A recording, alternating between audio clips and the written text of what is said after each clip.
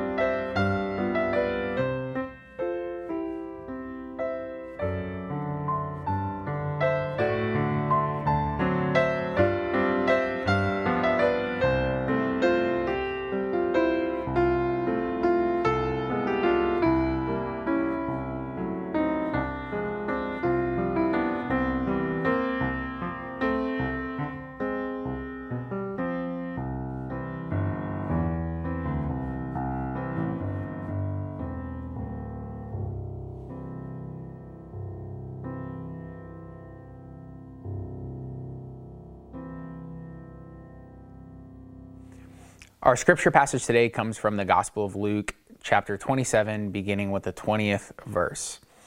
Once Jesus was asked by the Pharisees when the kingdom of God was coming, and he answered, "The kingdom of God is not coming with things that can be observed, nor will they say, 'Look, here it is,' or 'There it is.' For in fact, the kingdom of God is among you."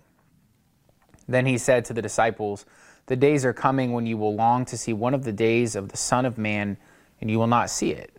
They will say to you, 'Look there,' or 'Look here.' Do not go. Do not set off in pursuit. For as the lightning flashes and lights up the sky from one side to the other, so will the Son of Man be in his day. But first he must endure much suffering and be rejected by this generation.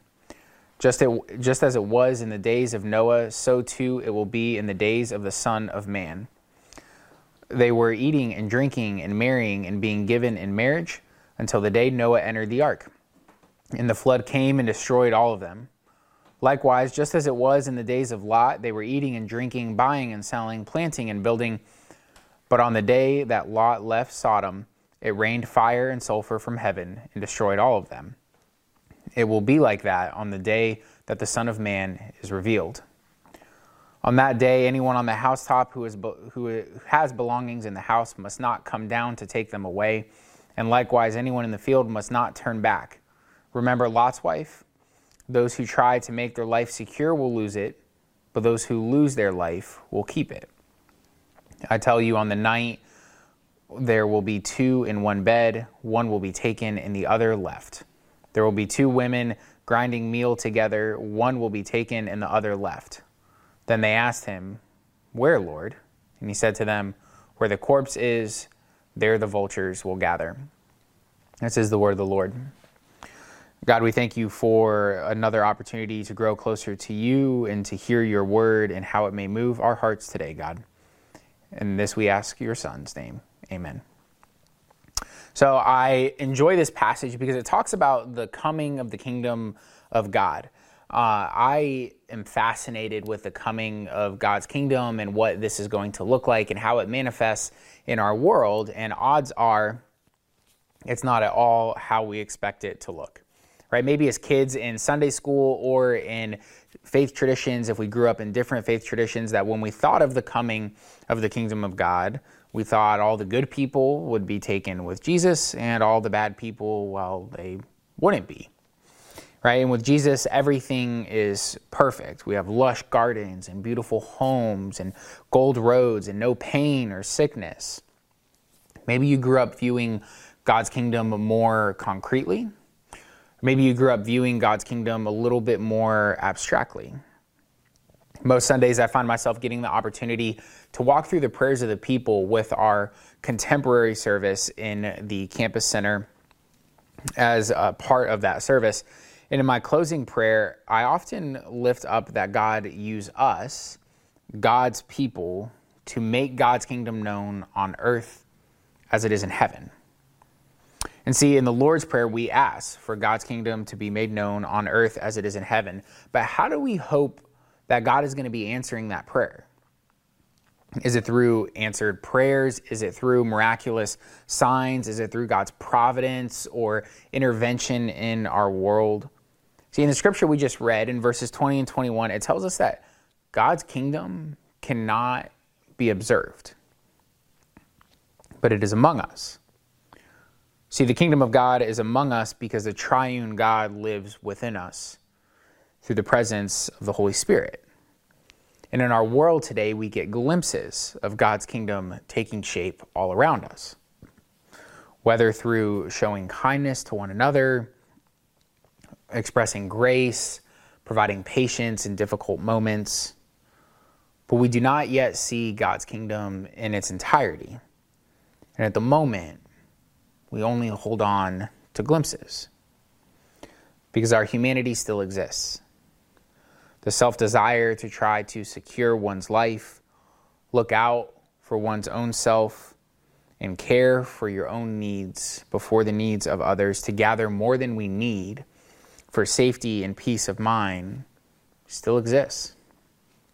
And Jesus tells us in verse 33, those who try to make their life secure will lose it, but those who lose their life will keep it. Now, losing our life sounds like a lot, like a huge sacrifice, a lot of big change in our lives would need to take place. And sure, in some ways, and depending on how we're living our life, that could be the case. But this makes me think of the saying, how do you eat a whole elephant? One bite at a time. See, we look at Christ's words and we desire for God's kingdom to be made known here on earth. We desire to live in God's kingdom and experience all this goodness. And when we look at God's kingdom as one that we play an active role in cultivating and making happen here on this earth, and God using us as part of that cultivation, it's overwhelming. It's intimidating. We see all the work left to do, not only in the world around us, but in our own lives, all the ways that we must lose our life, and it seems impossible. See, for God's kingdom to ever be made known fully on earth, it requires much of us. But how do we make God's kingdom known here on earth? The same way that we choose to eat an elephant, one bite at a time. You pray with me. Lord, we thank you for the gift of your Spirit and the presence that you have in the way that you abide within us, God. God, we ask that you help us to be lights in making your kingdom known here in this place, in this time, wherever we find ourselves, in whatever community we abide in, God, that you may give us the courage and strength to be part of your kingdom being made known here on earth as it is in heaven.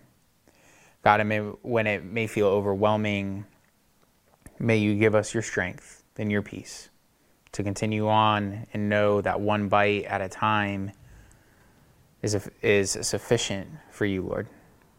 We ask all this in Christ's name we pray. Amen.